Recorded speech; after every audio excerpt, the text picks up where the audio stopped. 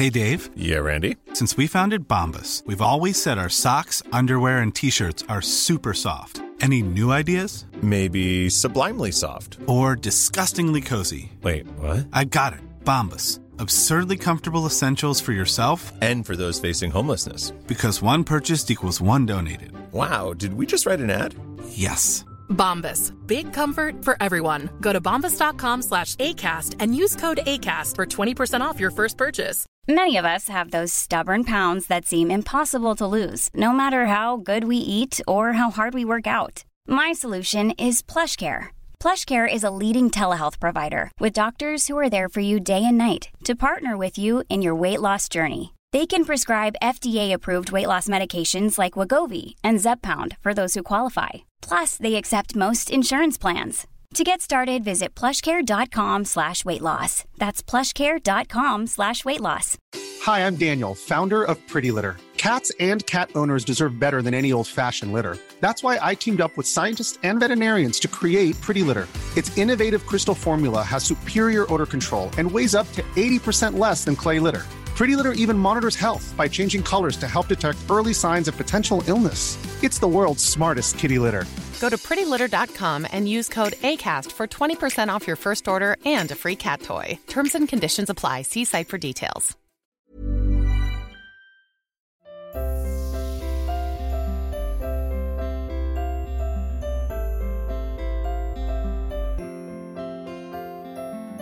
I'm Sheila Shoiga, and welcome to Ready to Be Real Conversations, the podcast series where I chat to people of all walks of life. Some names you'll recognise, others you might not, but my hope is that these conversations will at times inspire, challenge, educate, comfort, or simply entertain you. This week I speak to champion freediver Claire Walsh. I have done some really cool things. I have gone to cool places, I've tried cool activities, and all of them will have come from one little place of sitting, maybe in my PJs, with loads of coffee cups around me, or cups of tea and empty packs of crisps, and who knows what's happened. All of them will have come from a really low moment. Yeah. So something really great can come from sitting in the shit. Originally from Leixlip, she currently lives in Bray with her partner Booty, and she's been freediving for 6 years now. She's competitive and driven, but there's also a beautiful gentleness about her that allows her to connect to her breath and to the water and achieve what she has already, which is incredible. She can hold her breath underwater for an impressive 5 minutes 59 seconds, and she can dive to 59 metres on one breath alone. A fan of therapy and regular self-care habits like sea swimming, mindfulness and meditation, this is a fascinating listen, as she covers so much, from her love and respect of the water from an early age to struggling with her mental health in her 20s. And she also talks about her other passions in life: music, drama and performance. And I started the conversation by asking her about contracting COVID-19 back in January. So I actually went training in Egypt from October, November, December. I came home for Christmas and was due to go back out mid-January. I was going to start an amazing training cycle. It was going to be the makings of me. And January 2nd, I developed symptoms of COVID. I was a close contact as well, so it wasn't a massive shock. Okay. And kind of January is a little bit of a blur. Yeah, it is. It's a little bit of a blur. Kind of, I think about 4 or 5 days in, I can't quite remember. I know it was a Tuesday. My breathing started to accelerate. It felt different. Okay. And I do spend a lot of time cultivating an awareness of my breath. And it was off. I knew it was off. So I rang my GP. And he said, go straight to A&E. And that just seemed like a wild overreaction. I didn't want to be one of those numbers. Suddenly things got very, very real. So I said, look, I'll wait it out and I'll see how I feel in a few hours. So I actually rang him back that evening and he asked me to count the amount of breaths per minute. And it was way too high. Okay. So I was encouraged again to go to A&E and my partner doesn't drive. So he said, call an ambulance. And that just, again, that felt scary. Yeah. I said, no, I'm grand. And within an hour, I just thought, nope, I'm not grand. So we did call an ambulance. And actually the paramedics were terrific. They checked me out in the ambulance. They then brought me into Vincent's. I spent the night in there and they did more tests and things like that. I got sent home the next morning, and that's when things got real. I think, I was joking with Dan, I think his name was Dan, the paramedic man, all the way through. And he was saying, gosh, you don't sound like, you're that out of breath. And I said, no, really, this is out of breath for me. Yeah, okay. And it wasn't until the next morning, kind of whatever, I got back into bed at 6 or 7 o'clock and just had that feeling of, oh my God, that was a lot. That was a lot. I think at the time I was trying to keep it light for myself. Yeah. I was on my own in the room. But yeah, that was a little bit of a scare and a real reality check in that moment. Yeah. So, I thought, our isolation period passed and thought, okay, it'll eventually fade out. And, I started making plans and looking up, what gyms I'd rejoin once everything reopened.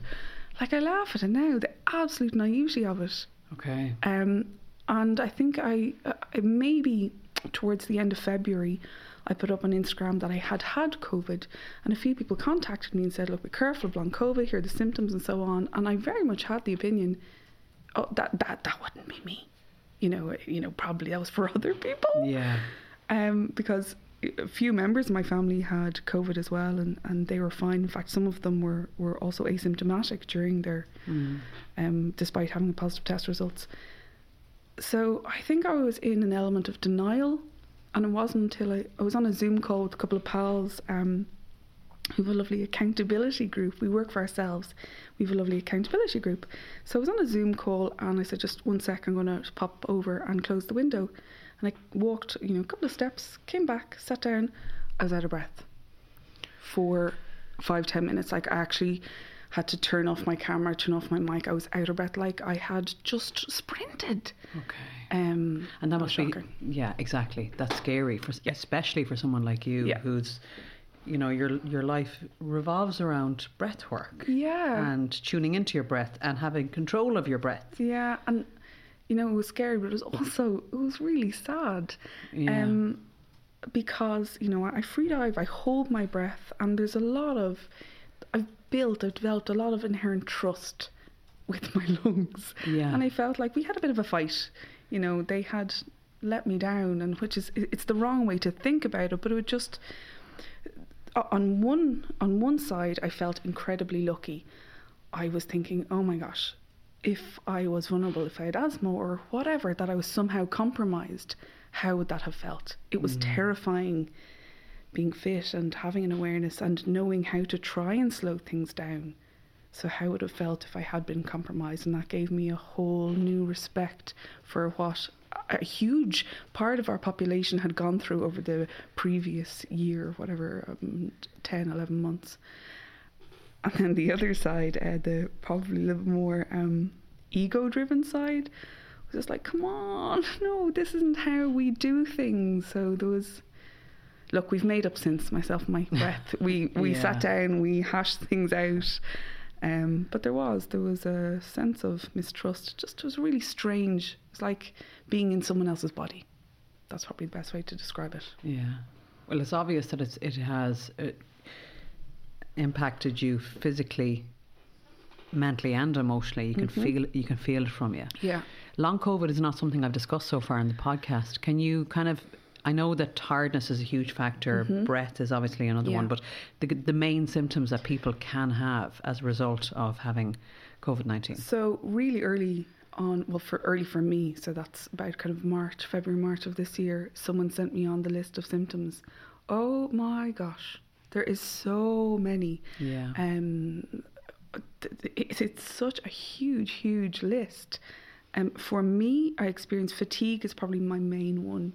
And that's probably the most debilitating one.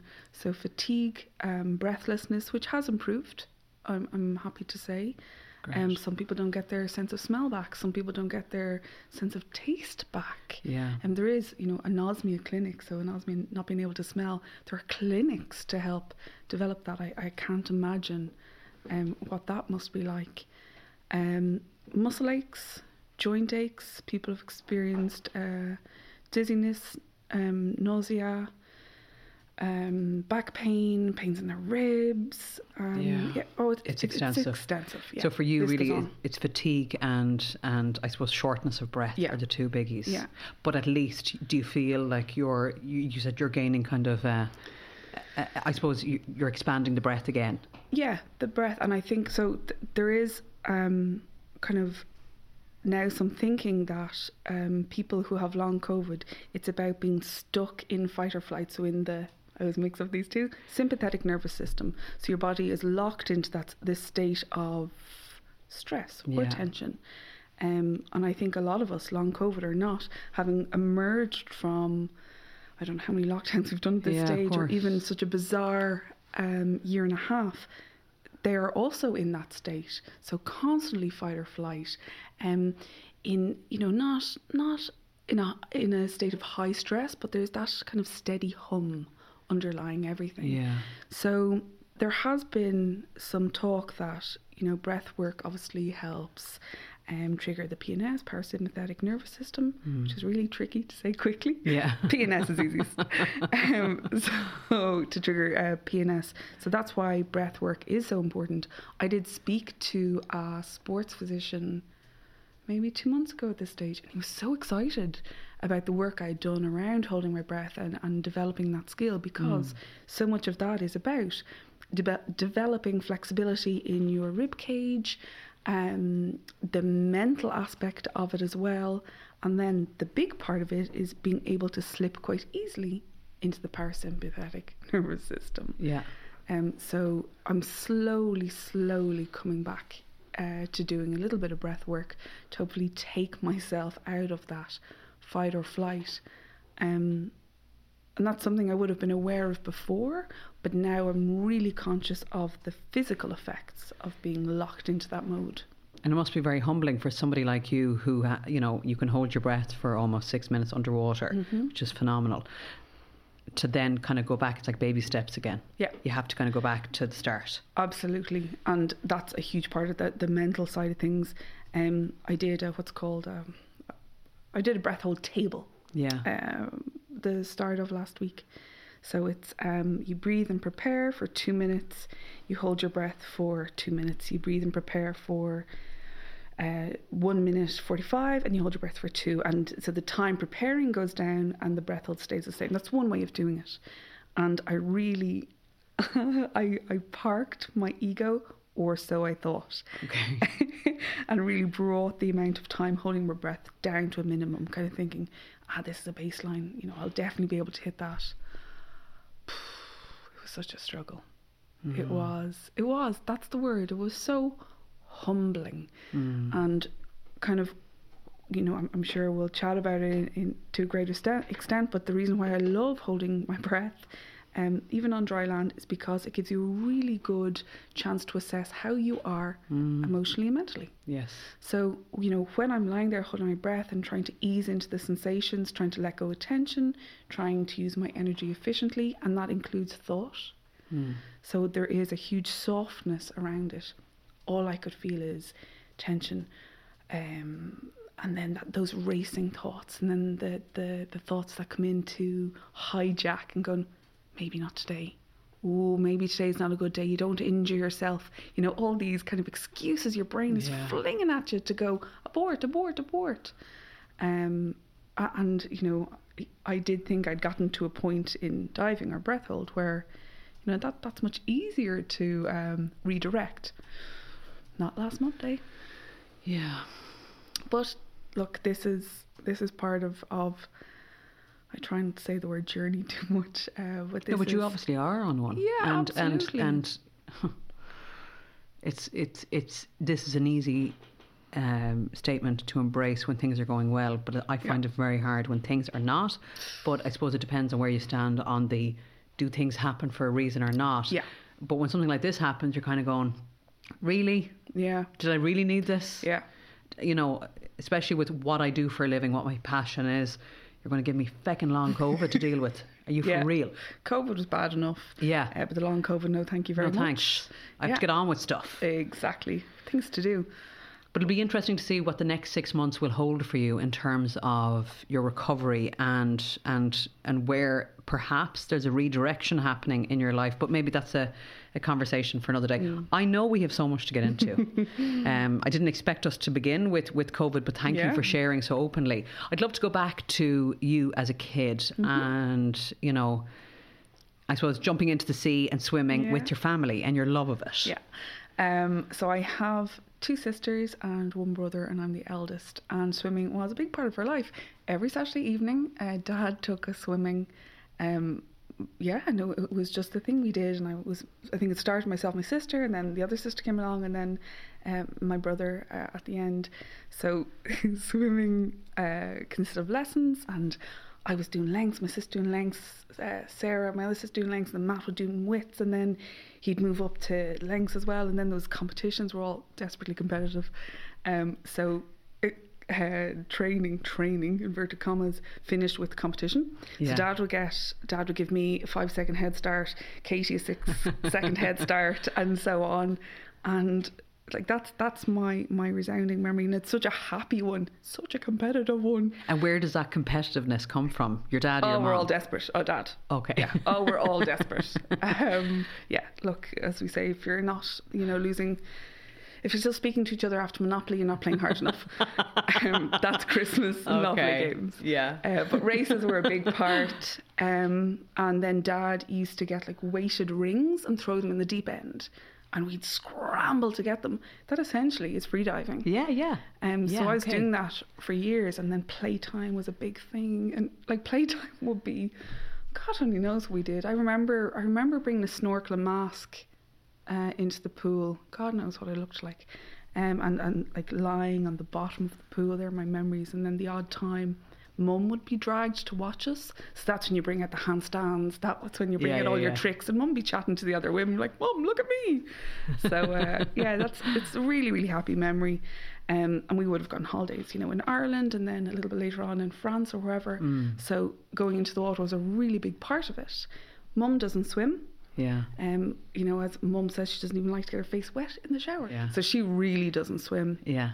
But all of us have really enjoyed it, and I think we all have a really healthy respect for the water, and I think that's so important. Yeah, and I know I've spoken to my sister about this, but we've all gone off travelling at different stages, and our respect of the water, our comfort in the water, and our ability allow us to try things like scuba diving or snorkeling or whatever activity that so many of these trips revolve around.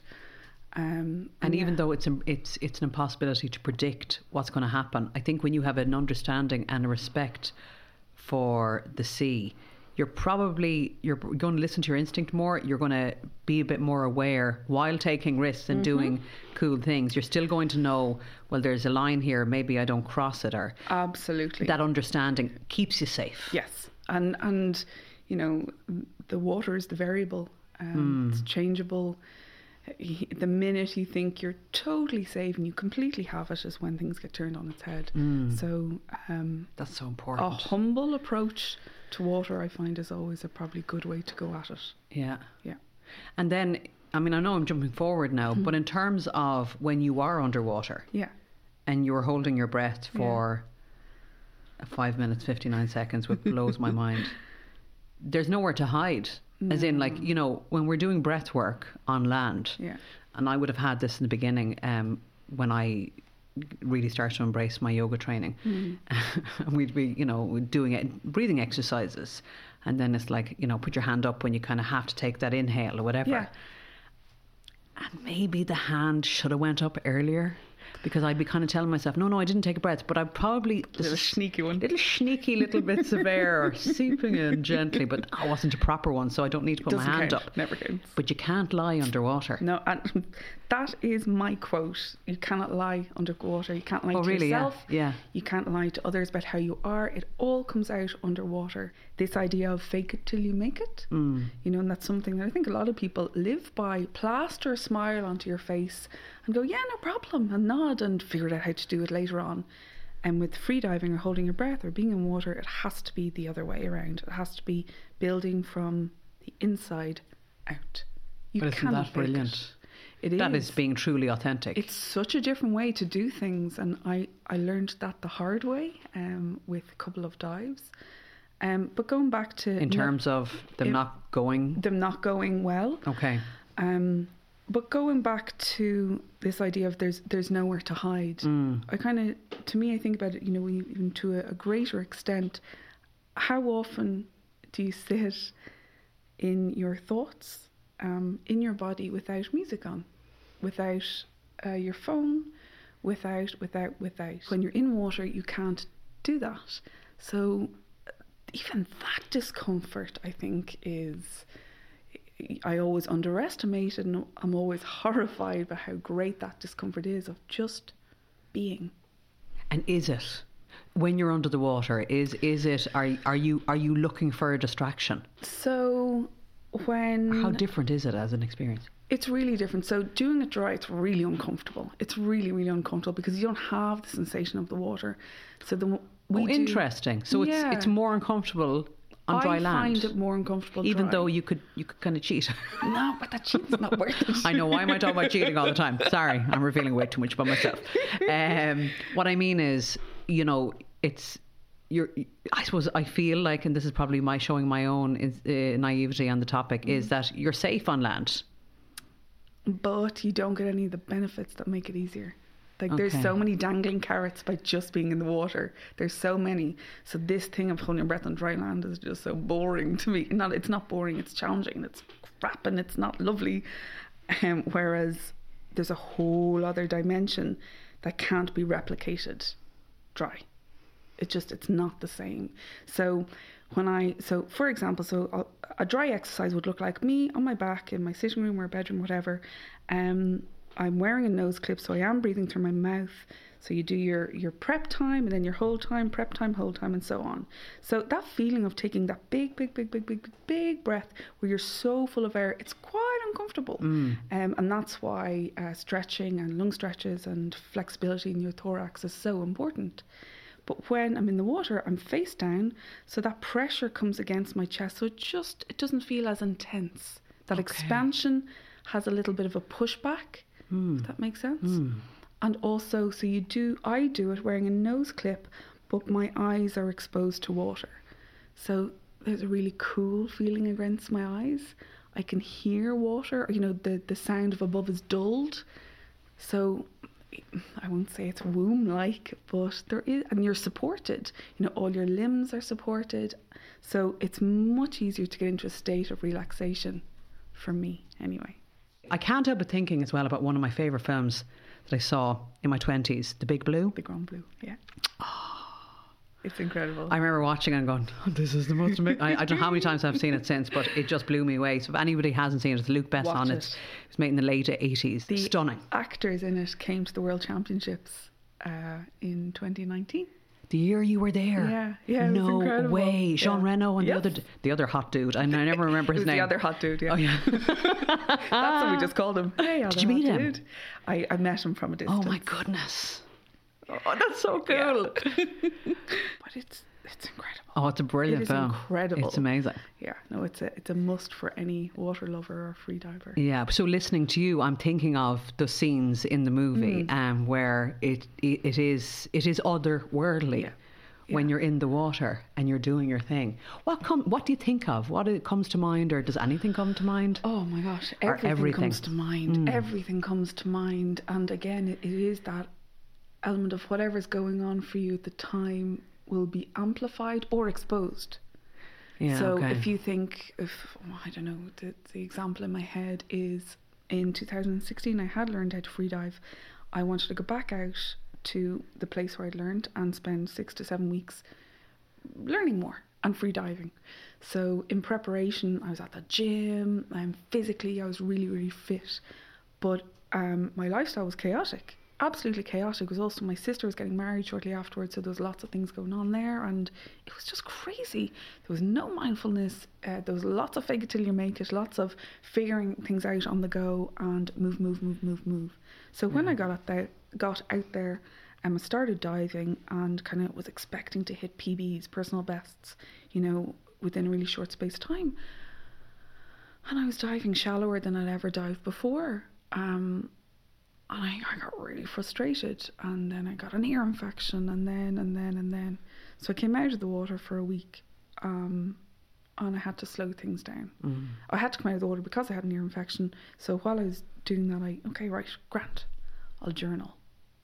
Okay, right, grand, I'll try a little bit of meditation, begrudgingly, you know, and maybe I'll do a mindful practice, you know, I said in the most sulky voice ever. Yeah.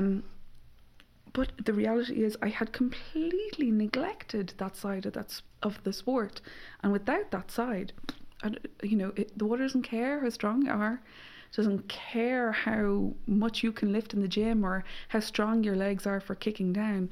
Unless you are mentally, emotionally comfortable, softened is always the word I go to. Yes. Your mind won't let you get down there without getting injured. But isn't that so true for anything in life? It is, you know, it is about a balance of all of those things. Yeah.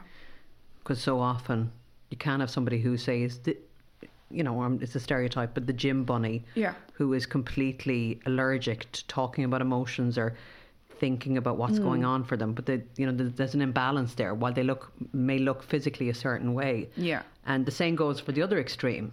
The person who doesn't ever want to put the runners on and do any exercise or do anything like that, but is very comfortable talking about feelings and everything, but they're neglecting the physical side. So we really do have to find some sort of balance for ourselves as individuals, completely, regardless of what we do.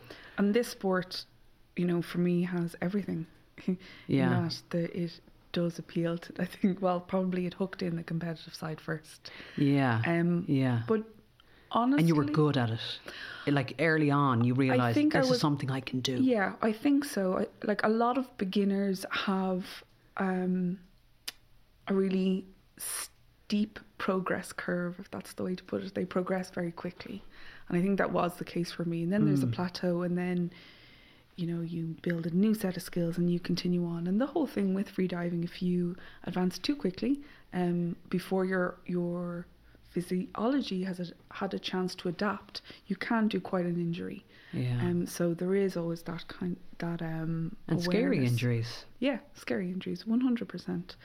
It is a risky sport. It is. It's not as dangerous as people perceive, and I am saying that, putting little asterisks beside it as I mentally. Obviously, it's a dangerous sport. We're holding our breath underwater, but it's not as dangerous as the perception, because there are inbuilt rules. So the primary rule is never dive alone. Yeah.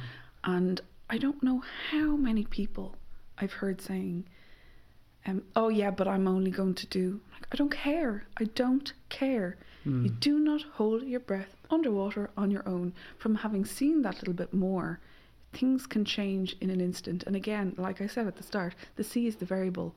You know, water isn't constant. Yeah. So you can never account for what changes might happen there. So you are never in full control.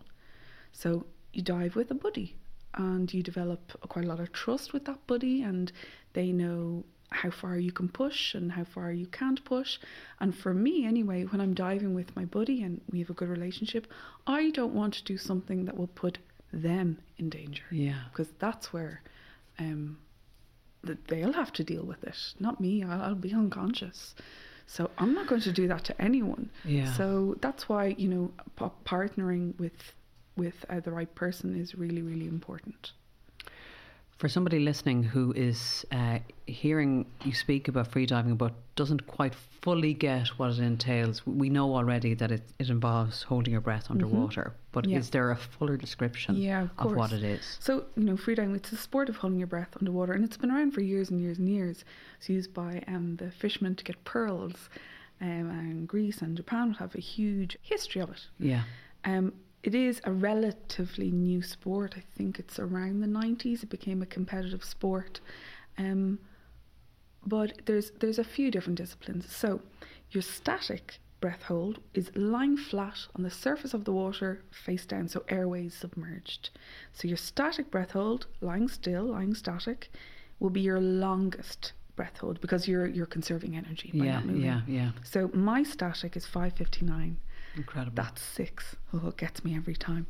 So static is your longest breath hold. And then there are pool disciplines, and they're measured in distance. So think of when you're a kid, or I don't know if you did this, we did this, swimming underneath the water, up and down, and how far you can go. It's obviously quite an elevated version of that, but that's essentially what it is. So it's under the water, laps of a pool. And then there's the depth disciplines. So, and you do this as well. And this is my favourite. This is kind of... This is the big blue territory. This is big blue. and that's why everyone loves depth. Yeah. So, surface of the water, there'll be a platform or a buoy or buoy. Here in Europe, we say buoy. If I say boy out there, they don't know what I'm talking about, and they don't know who I'm referring to. So I always mix buoy and buoy. So there'll be a buoy or buoy, and then dropped from that there's a rope, and at the bottom of that rope there's a pile of weights, and you decide how far you want those weights to be down. So today I'm going to do a 60-metre dive. So the weights will be dropped down 60 metres, and there's markings on the ropes to know how far to let it down. And I'm wearing a carabiner and a lanyard, and I'll hook that carabiner on. I prepare at the surface, and my preference, the way I like to prepare, is face down. I'll wear a snorkel, and that's when I go into my lovely meditation. See how I say meditation different now? It's not in the sulky voice. So I'll start my meditations. I'll start my breathe up, which is the type of breathing you do to prepare. So the idea is to go fully into the parasympathetic. There we go, PNS. Yeah. Lower the heart rate, clear the head, clear the mind, soften all those voices who say, maybe not today. You know. Yeah. Silence the inner critic. Yeah, and I just imagine just like a bubble coming around me, and I play this little game, and this isn't a general free diving practice. This is just me. I try to listen to what the sea is telling me. I try and talk to I try and talk to the depth, and I love this. I ask for an invitation. Yeah, okay. You know, what's happening today? This is where I want to go.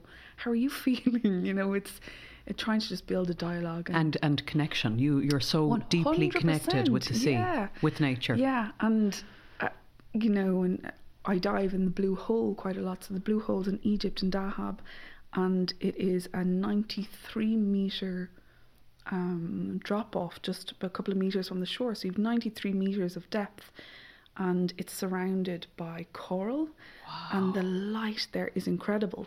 So the flickers of light you can see 30 metres down, to me are always just indicating what the mood is like today. Or whether there'll be a current, or if there's jellyfish that will sting you on the way, or it's just, it's a dialogue, and for me it's and just... you understand, you have such a relationship with the sea, I suppose. Or just you understand trying to pay attention, or just trying to bring my awareness into it, which to me is the opposite of, I don't care what's happening, I'm just doing it anyway. That's hasn't really ever worked for me, not in freediving. So you need to be fluid. Yes, exactly. Fluid and soft is always my word for it. Yes. So that's how I prepare, and so I'm on the buoy. I'll take out my snorkel. As I take my breath, I take my big breath, fill up, pop out the snorkel. I let it fall away. My coach will grab it for me so it doesn't go to the bottom, and then I start my dive. I turn upside down and start my dive, and off I go. And you've got to 60 metres. No, I've got to 59. 5:59 is my breath hold. This is interesting, meters. Isn't it? No, it's not. It's so frustrating. I wonder what's in that for you. Do you know the 59s? No. Well, last year the plan was to break 60 and to keep going, but I guess now it's going to be postponed until 2022. But is that a strange coincidence? 5:59 and 59 meters. There's always a thing around a zero number, because it's a big marker. Okay. So usually if I'm going for a PB, I'll try to aim for 61. You can go up in jumps of 5 metres down to 2. You can go to 0.5 if you want. It's certainly not recommended to do more than 5 metres. So when I get back up to 59 comfortably, I won't aim for 60, I'll aim for 61. Zero numbers are always just a bit intimidating. Isn't it interesting that your response to that was kind of like, I haven't got there yet, whereas like what you have achieved so far, 8 times national record holder. It is the stuff of dreams. It is probably for the majority of people who are doing what you're doing. I did make a decision 2017 that I wasn't going to train full time. Training full time would mean living out in Egypt, for example, or somewhere else, and I do want more of a balance. It is a different, very, very, very different way of living, and I do love Ireland, and I also love the Irish Sea. Excuse me. So, in that decision, there is a curbing of where I might get to. Yeah. Of course, if I was training, doing a proper full training cycle twice a year, building up to the peak cycle when you hit your PBs, your personal bests, and then going into competition, of course, I'd probably, sure, look, let's say I'd be in the 80s at this stage. Who knows? I definitely have progressed a lot further. So in that choice of wanting to spend time in Ireland, and I made that decision consciously, and it was reaffirmed for me in 2019. The absolute dream would be half the year in Ireland. I love sea swimming here. I love the rawness of the water here. I get homesick for that. And obviously family and friends are here. So spending half the time here talking about freediving, teaching about it or whatever, teaching about breath. I'm really passionate about that. So that's half the year, and then the other half is off diving. Yeah. Training, competing. Yes. And I sense from you, from what you've told me so far, is that you, nothing ever stays the same for you. No. You like to mix it up, and you've done a lot so far in your career, in your life. This is Paige, the co-host of Giggly Squad, and I want to tell you about a company that I've been loving, Olive & June. Olive & June gives you everything that you need for a salon-quality manicure in one box. And if you break it down, it really comes out to $2 a manicure, which is absolutely insane. It's also so easy to get salon-worthy nails at home with Olive & June. The difference between how your nails used to look when you did them yourself and now with the Mani system is a complete game changer. The best thing about Olive & June, too, is it's a quick dry. Dries in about 1 minute, lasts for 5 days, and full coverage in up to 1 to 2 coats. Visit oliveandjune.com/perfectmani20 for 20% off your first system. That's oliveandjune.com/perfectmani20 for 20% off your first system. When you're ready to pop the question, the last thing you want to do is second-guess the ring. At BlueNile.com, you can design a one-of-a-kind ring with the ease and convenience of shopping online. Choose your diamond and setting. When you find the one, you'll get it delivered right to your door. Go to BlueNile.com and use promo code LISTEN to get $50 off your purchase of $500 or more. That's code LISTEN at BlueNile.com for $50 off your purchase. BlueNile.com, code LISTEN. Hey, it's Paige DeSorbo from Giggly Squad. High quality fashion without the price tag. Say hello to Quince. I'm snagging high-end essentials like cozy cashmere sweaters, sleek leather jackets, fine jewelry, and so much more. With Quince being 50 to 80% less than similar brands. And they partner with factories that prioritize safe, ethical, and responsible manufacturing. I love that. Luxury quality within reach. Go to quince.com/style to get free shipping and 365-day returns on your next order. Quince.com/style. There was a turning point for you when you were about a teenager, when you said, I'm going to park the swimming for the moment, and you embraced drama, performance, and you went a totally different direction. Yeah. I think I started drama maybe 4 or 5 years old. I can't remember. I've done it forever. And at the same time had been swimming. And then about 13, 14, I think it was the summer between 13 and 14, when the coaches I was swimming with wanted me to start those early morning sessions before school a couple of times a week. I already was doing, I think, maybe 3 training sessions a week.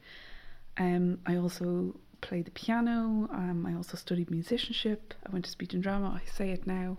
I'm just so grateful to Mum and Dad. It was not a big deal if we wanted to do it. Yeah. If we showed a commitment, they made it happen. How lucky is that? Oh my gosh. Note to self, thank Mum and Dad. It's incredible. It's even just saying it out loud.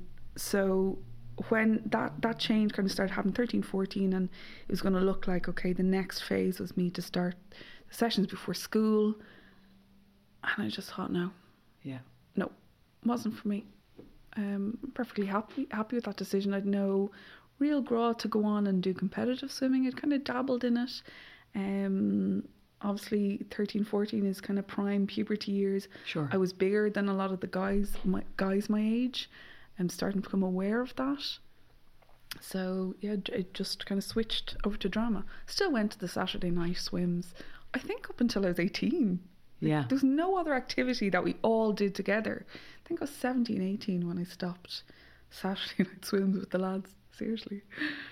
So yeah, that was the turning point, I think, more towards drama and singing, whatever it was. Yeah, and you've done so much. I mean, you've worked with the Lambert Puppet Theatre, you've been a puppeteer, singing, as you said, acting, the works. And then you went through a difficult period in your 20s. Mm-hmm. So, this is not something that you often speak about in the context of a podcast, but you have nonetheless spoken about as well that you did struggle with your mental health. Yeah, absolutely. And I think the change I'm making now it wasn't mental health, it was mental illness. Yeah. To 2005, I finished my BA, and the summer after that, things went to shit. I didn't know what was happening. I had gotten into an MA, a master's program in London. So I remember I was working quite a lot to earn money for it. So I was working during the day, and I was also doing night shifts. So obviously tiredness was a huge factor. So something else happened, something else shifted. And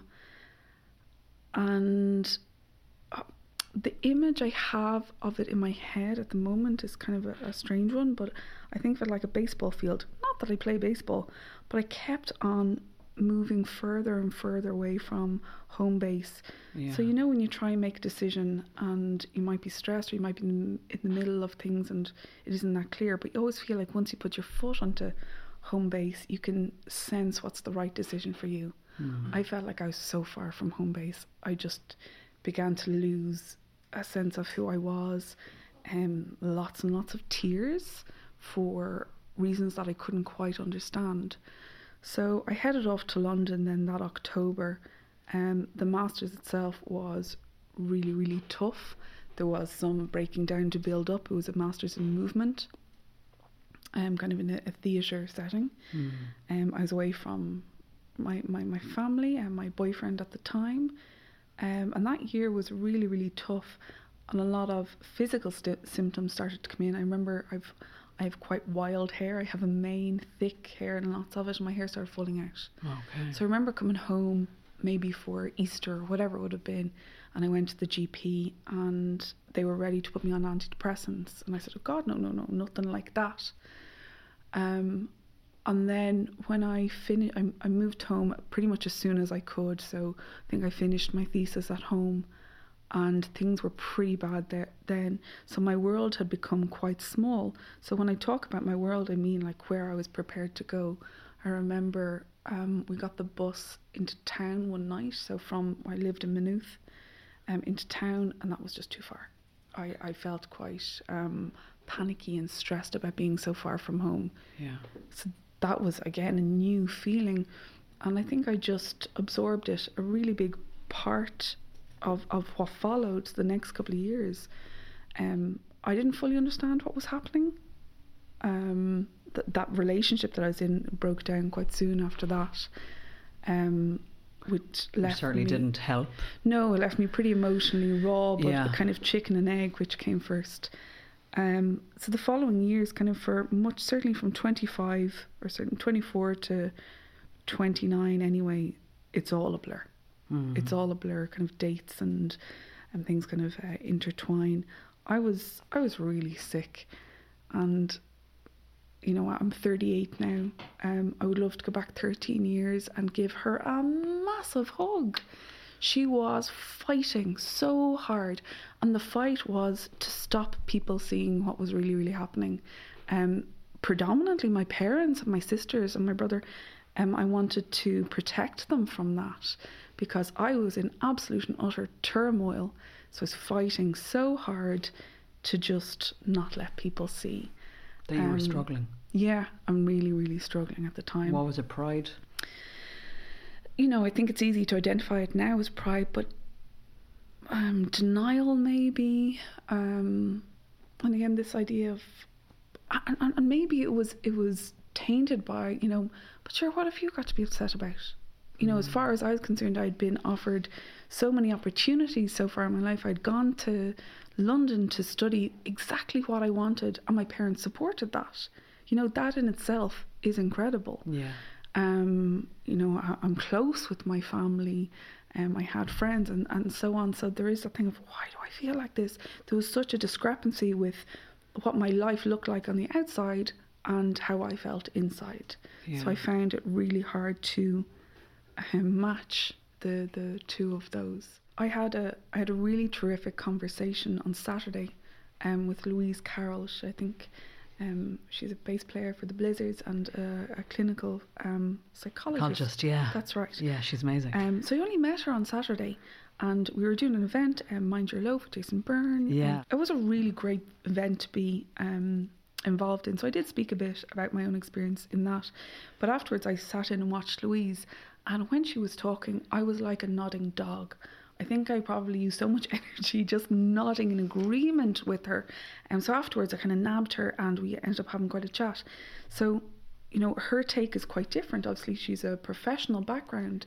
So she spoke about, and this is something I feel quite passionately about, this idea of it's okay to not be okay, if that's the phrase or hashtag or whatever. Yeah. And whilst that's great in theory, I think there's a really big gap about, okay, so if you're not okay, so society has said it's okay not to be okay, now what do I do? Yeah. So, okay, well, I talk to someone. What if that person doesn't know what to do with all this amount of darkness? Or what if they say the wrong thing? And I know that happened to me a couple of times. Maybe I shared with the wrong people. Maybe they weren't able for what I was going through. Maybe it was kicking off something for them that they weren't, who knows? Yeah. So something that I feel quite passionately about is, saying, yes, of course it's okay not to be okay, and if you are struggling, talk to someone, but let that person be a professional. Yes. Let that person be someone trained to deal with these issues, someone that, at the end of the day, okay, they're not going to go forget about you and wash their hands by any means, but they have trained to be somewhat detached. It's a really good point. We had a discussion on the podcast a few weeks ago with a therapist and a counsellor, and we were speaking about this very thing. And I think, again, for people listening, they've either been the person opening up to somebody who hasn't been able for it, or said the wrong thing, or whatever. Or on the other hand, you've had somebody open up to you and you feel completely unequipped, exactly, and know what to say, and you might put your foot in it without realising. But that's it. And I know for me at the time, and I know, I can imagine, I have an inkling, it was incredibly difficult for my family. They didn't know what to do, and that doesn't mean that they were ignorant by any means, but for me nothing was right. Yeah. So I was seeing their concern, so I was seeing myself reflected back to me in their concern. I just was rejecting all of it, so I was so angry. And in fact, I used to call it rage, but it's not rage, small or, it's the rage, capital T, capital R. It would just spill out of me, whether it was rooted in not feeling understood or validated or whatever. But I've five other members of my family. There's 6 of us in total. They don't deserve any of that. They are trying. They are learning just as much as I am at the time. I'm just using them as an example. Yeah, I getcha. But no one of them could have healed or fixed me. That's not how this works. And what did work for you? What did work? I did spend 2-3 month periods, I think, in hospital in St. Pat's. Yeah. That was really difficult. Coming out was really, really difficult. There's an element of being institutionalised after it. I did find that probably more harrowing. I did see a psychiatrist for quite a while, and there was quite a lot of medication and some diagnoses. And again, that is all quite a big blur. Finding right medication can be quite a traumatic experience. Coming up to my 29th birthday, all the nines, so things leading to a zero. Leading up to my 30th birthday, I had decided I wanted to try and come off all medication. So I did this, and obviously this is the big one, with my doctor. Supervision, yeah, so we did that. So shortly after that, he recommended I see a wonderful counsellor. Talk about giving someone a gift. He referred me to my counsellor, who I now dip in and out of, kind of for whatever now, 9 years I've been seeing her. She's terrific. And I always just think of it like the dentist. So obviously I'll go to the dentist if there's a problem, but I also see the dentist every 6 months to just get my teeth cleaned and a quick checkup. So that's a great way of putting it. Yeah. So to me, it's the exact same, and I have such a topped up. Yeah, exactly. And it's just, and I just think it's somewhere that a space is held for me that it's neutral. I'm not going to upset anyone, and it's just to spill my brain. There's a really, really, really terrific picture that describes counselling or therapy or whatever, and it's someone holding two balls of wool that have all intertwined, and the counsellor just sitting and has the red one on one side and the yellow, and that's all she's doing, just helping separate. Yes. There's no magical solutions. It's just giving you questions or giving you a space to figure things out for yourself. That's right. If it's not too personal to ask, was there a name or a label put on what you were going through at the time? Yeah, there was two. There are plenty more, but the two I gave are, first it was depression, and then it was bipolar disorder type 2, and after that I don't pay attention to the names anymore, because I grew quite attached to my label at the time, which is bipolar. It gave me a place to fit in. It gave me a forum online of where to research and who to chat to. And when that was changed, I felt really at sea. Water reference. I felt like my identity being stripped from me. And my counsellor at the time, I can't remember if my counsellor or my doctor, but they basically said, whichever it was, said a rose by any other name would smell as shit. So learn the symptoms, learn how to manage them, and then know when to ask for help. And that's probably the big one. Yeah.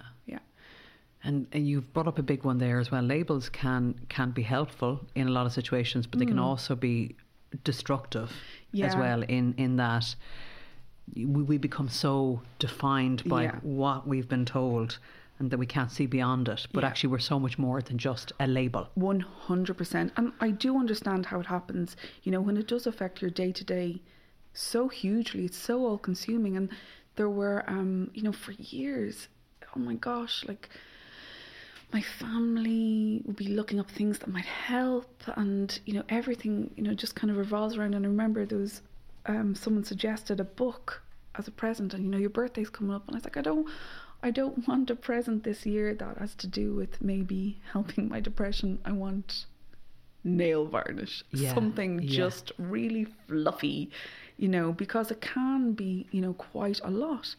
And when this happened, when my diagnosis changed, it was in my early 30s. I think it was about 31, 32.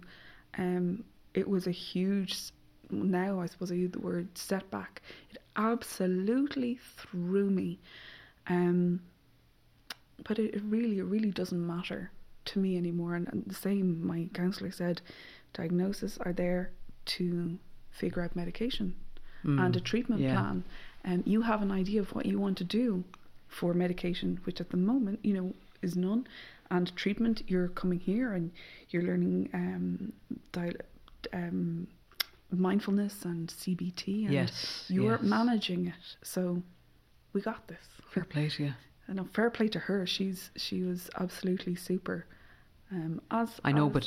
And while that, I mean, absolutely, I'm not taking from that, but you're still the person that has to do it. Yeah, and it's hard work. And if you were on a cocktail of meds to come off, that was a huge probably adjustment period as well. I'm sure it was huge. Huge. That's wow. the blurriness. Definitely. You've been through a lot. I mean, look, we've still only kind of scratched the surface, and I'm saying that I admire you massively in a respect way, in a kudos to you, because you are a phenomenal person. And you look at the highlights and you go, 8-time national record holder. She can hold her breath for this long. She can go this far underwater. You're a keynote speaker. You do all this cool stuff, but it hasn't been an easy road for you, as is often the case with impressive people. But I think everyone has a story. And we do, yeah. You have so many guests on your podcast. We all have our own stuff. Incredible story. Yeah. And that's a really big part of mine. And there is a big part of me. I'm so glad social media wasn't what it was when I was going through all this. I remember being in hospital and feeling really passionate about changing the world. I wanted to change how the world is, starting by Ireland, starting with friends and family, how they felt and thought about mental health. And I was ready to take on a crusade. I would have destroyed myself in the process, and I would have put myself in a place of absolute vulnerability when I probably wasn't able for it. Yeah. So now it's a good, 10 to 13 years since I was at that kind of heightened stage. So you feel stronger and in a place now that you can talk about it. Absolutely, and I'll talk about it kind of in the right setting. Yeah. And I think there is a lot to be gained from sharing. I was asked in a podcast early last year, have I always been so confident? And I think I probably snotted the Zoom screen laughing so hard. Because you're kind of going, if you heard inside my head, you would crack up laughing. So obviously I'm aware of that whole history of, building up and moving forward. But what I've learned, and again, it's something I chatted briefly to Louise about on Saturday, what I believe firmly about is the phrase I use is sitting in the shit. Yeah. So obviously there's a huge spectrum of mental health issues, also mental illnesses and spectrum of wellness.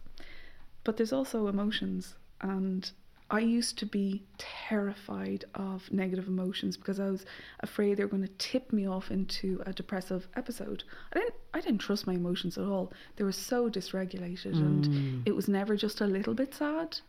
It was huge, and it was depression really, really quickly. Yeah. But what I'm learning, and what I have been learning, was that actually really valuable things come from feeling disappointed, sad, anxious. These are really valid emotions. And normal. And normal. They're part of the human experience. And if you don't get them, you don't get the other side. Yes. Happiness, contentness, sense of achievement, and so on. So you do have to learn how to sit with them a little bit more. And that's why this idea of just be positive,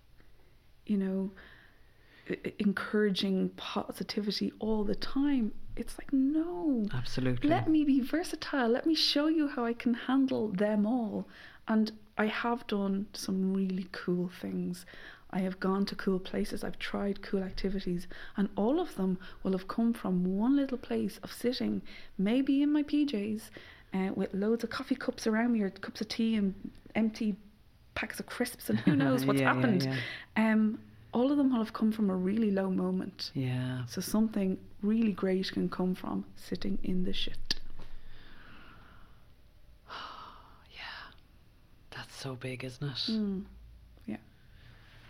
I try not to hurry those moments along. They get to have their time just as much as any other emotion.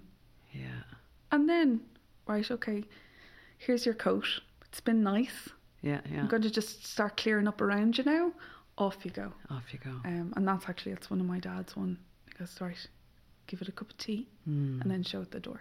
It's just allowing a little bit of space and then ushering it on its way. Yeah. I'm flooded with goosebumps now when you're speaking, because it's just bringing up a lot of my own stuff as well. And if that's happening for me, it's happening for people listening. It is happening. Because we've all had shit times. We've all had shit. And and if we're here, we've come through the shit. Exactly. And we're all on Instagram or whatever social media platform we're on, and we see these beautifully curated feeds. Yeah, and that's what they are. Oh, 100%. We all see it. We all scroll. Oh my gosh, we spend so much time on it. Actually, it's okay to show the man behind the curtain. My favourite film is The Wizard of Oz. All powerful Oz, and just lift the curtain, and there's this little man. Small man. Yeah, just moving these things, and actually he wants to be somewhere else. Yeah. So I think a lot of people that will resonate with. Like, that's me. Sometimes I have the most beautiful photos on my Instagram feed because I'm friends with really beautiful photographers. And there's some amazing people that I have taken pictures of me, and then I walk by. Yeah, but you're also gorgeous, so it's also the canvas. It's a combination. But then you walk by the mirror and you see Sudocreme splattered all over your face, and you wonder, when did I have spaghetti? In your eyebrow. But you're look. Yeah. Always spaghetti in my eyebrow. Oh, yeah. God, this conversation has been brilliantly unexpected. And weirdly, it was one of the more mapped out chats that I had done. I told you, we're going to talk about this, then we're going to go here, we're going to go there. None of it happened. Plan out the window. Best chats are like that, though. Of course they are. Always. Absolutely always. You are, and this is one of the things that came to me, is she's the queen of reinvention. Just when I was listening to you and talking about, so you've done this, you've done that, and you've done the other. You've done so much already in your career, from being, a champion freediver to, excelling in music and acting, performance, puppetry, really interesting work that is extremely creative as well. And I know you're writing a book. Yeah. So that's another... Very, very, very early stage. I'm probably putting on the moxers on it now, but sure. Very exciting. Really, really exciting. I was approached by a publishing company late last year, and they asked me would I write a book for them. So I scrambled and got an agent. I'm pals with Ruth Fitzmaurice, who wrote I Found My Tribe. And she was super in terms of just giving me bits of tips, advice. So I got an agent and we had the chats, and the next phase was putting together a proposal.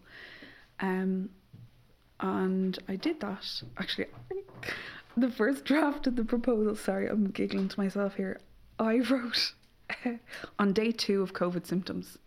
So with a temperature and being totally out of it. Yeah. And then I hit send, and my agent, who I haven't met because all this is done on Zoom, she probably read it and went, oh sweet Jesus, what did I take on? And the idea. Did you read over it afterwards? Did it make any sense? No, I can't read over that. I am deleting that file forever. I'd say I probably couldn't even have spelled my name right on that day. But I just hit send. I was like, God, that's great to get knocked out in one day from my bed. Oh gosh. So obviously we did a little bit more work to do than that. So we put together a proposal, and she's been terrific, and she's really guided me and has a genuine interest in what I have to say. Yeah, well, I have a major interest in what you have to say. I know this is going to be a fascinating read. Yeah. And also, you're only 38. I'm only 38. So there's a lot more life to be lived and experiences to be had. Yeah. On the list, do you have other stuff you want to do? Because obviously your love and your passion for not just swimming but diving and competitive diving is there. But you've a lot of other interests as well. I've loads of other interests. It's funny, and I suppose it's to finish off that story. Like the book has become a real big passion. The company that approached me actually have since passed on my proposal. Yeah. And I thought that I probably wouldn't pursue it. Look, it was nice to do, but writing it, I learned that I actually want to tell a story, and you know, I never would have considered myself a writer, but I really, really enjoyed the months that followed that fevered day in lying in bed writing. So writing the proposal, putting together over the months that followed, so I've just finished it, was really incredible. And I think it was a really good exercise in grounding myself in what I do, what I want to do, and what I know. And I think that's really going to help the next phase of my career, whatever that might be. And can we answer those questions now? What did I say again? What do you want to do? What you know? So what do I want to do? It turns out I want to share my story. So definitely want to come back to the mental health thing a little bit, or mental illness, and share that a bit more. Maybe now's the time. And you know, free diving and what it's. I have spoken more about this in podcasts and interviews, etc. But actually, kind of maybe showing the rest of the story behind that. And I think if I was to add another question, like what would I like someone to take from that, is to show that, you know, we often. I would have had a perception that people who do these things have this, you know, tremendous courage, and that they're almost like a different breed. Yeah, but, superhuman. Yeah, but I know I've made those decisions, and those decisions aren't made with your hands on your hips staring, you know, off into the horizon with the cape flowing at the back, as well as this image. Actually, those decisions to change and to go after something are usually made at quite a humbling or low or very real moment. They're not that's where those decisions can be made. I need to make a change. I need to change shit up. So for me, it was, right, there's World Championships next year. I'm going to go for it. I was so unfit at the time when I made that decision. Okay. I just wanted a project. I wanted to change. I wanted to change how I thought. I wanted to blow apart these self-beliefs, you know, this belief system that had kind of made its way into how I conducted my life over quite a short space of time, and limited what I was doing. So, right, of course, deciding to do a World Championship representing your country is quite a big one, but it can be anything. So those changes are always possible at any time, I believe, as opposed to, well, 32, you know, you're married and you might have a partner and a house, and that's your career. Full stop, shinny. That's it now. That can change any time. You can reinvent or go after something just for the crack, just to see what the journey is like, just have a play, a bit of curiosity. And I actually popped up something on Instagram yesterday, you know, what holds us back? And the majority of the responses are myself. Yeah. So I identify with that. I think a lot of us do. Yeah, myself. We get it in our own way, don't we? 100%. Whether it's because of imposter syndrome or our own limiting self-beliefs. But yeah, I think I've learned that I want to write the book that I would have loved to have read at 32. That I needed to read at 32. I didn't have the boxes ticked. I didn't have a partner, I didn't have a house, I didn't have a family, I didn't have a career with a clear trajectory of where it might go. Therefore, I felt like I was doing it all wrong. So I would love to write a book that goes back to 32-year-old Claire and gives her permission to go, no, look at all the other things you can do. I was just about to say, you're nothing wrong. So it's okay. But it's funny how locked into this belief that you can get. Yeah. So yeah, of ticking boxes, as I said. Exactly. So if mental illness was a player in your life at one point, how do you feel about it now, and what do you do to keep yourself, as you said, topped up? You still dip in and out of therapy when you need it. Yeah, absolutely. I know you swim in the sea on a daily basis. Are these all practices that help you to mind yourself? 100%. And, you know, I make the differentiation between, so there's therapy and then therapeutic things. So I do therapy with my counsellor, a trained professional, but that doesn't mean that getting into the cold water with my salt sisters and having lots of coffee afterwards, that's therapeutic. Yeah, of course. So that makes me feel great. That's my routine. And there's lots of other things.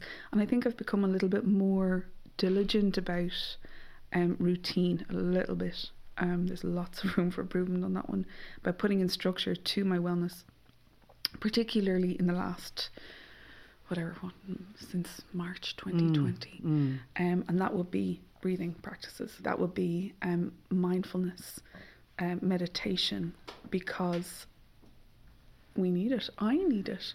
And I'm always so aware of where it can go. And when you don't do it, you feel that, don't you? Yeah. When it slips. Exactly.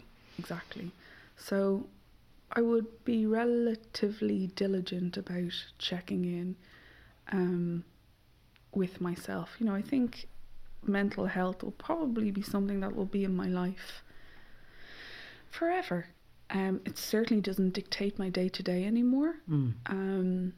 It's not, I don't put it as part of my, internal biography, Claire Walsh, I XYZ.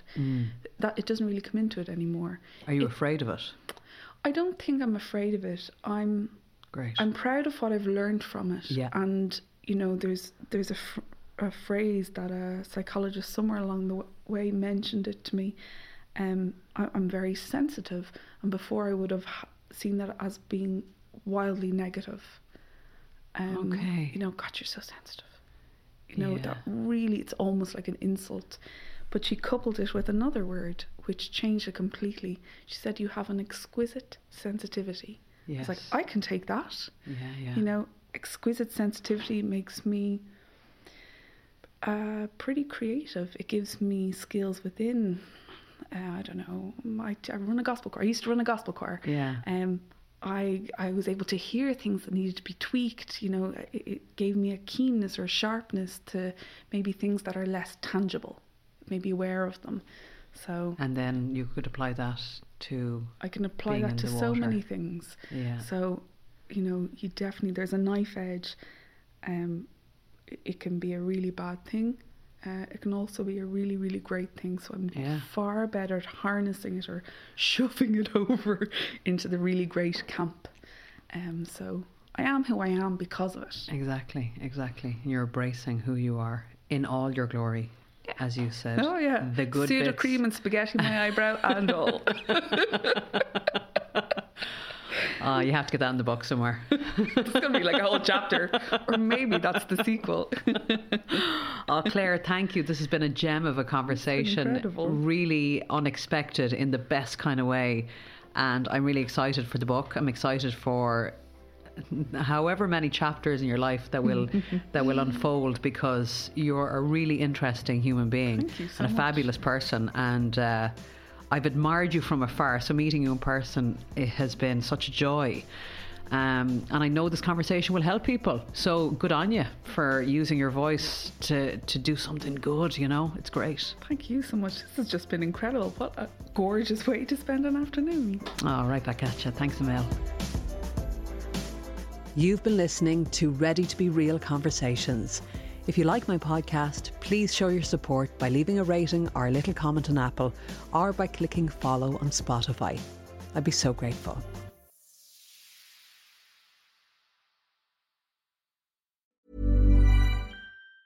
Hi, I'm Daniel, founder of Pretty Litter. Did you know cats tend to hide symptoms of sickness and pain? I learned this the hard way after losing my cat, Gingy. So I created Pretty Litter, a health monitoring litter that helps detect early signs of illness by changing colors, saving you money and potentially your cat's life. Pretty Litter is veterinarian developed, and it's the easiest way to keep tabs on your fur baby's health right at home. Go to prettylitter.com and use code ACAST for 20% off your first order and a free cat toy. Terms and conditions apply. See site for details. Hey, it's Paige DeSorbo from Giggly Squad. High quality fashion without the price tag. Say hello to Quince.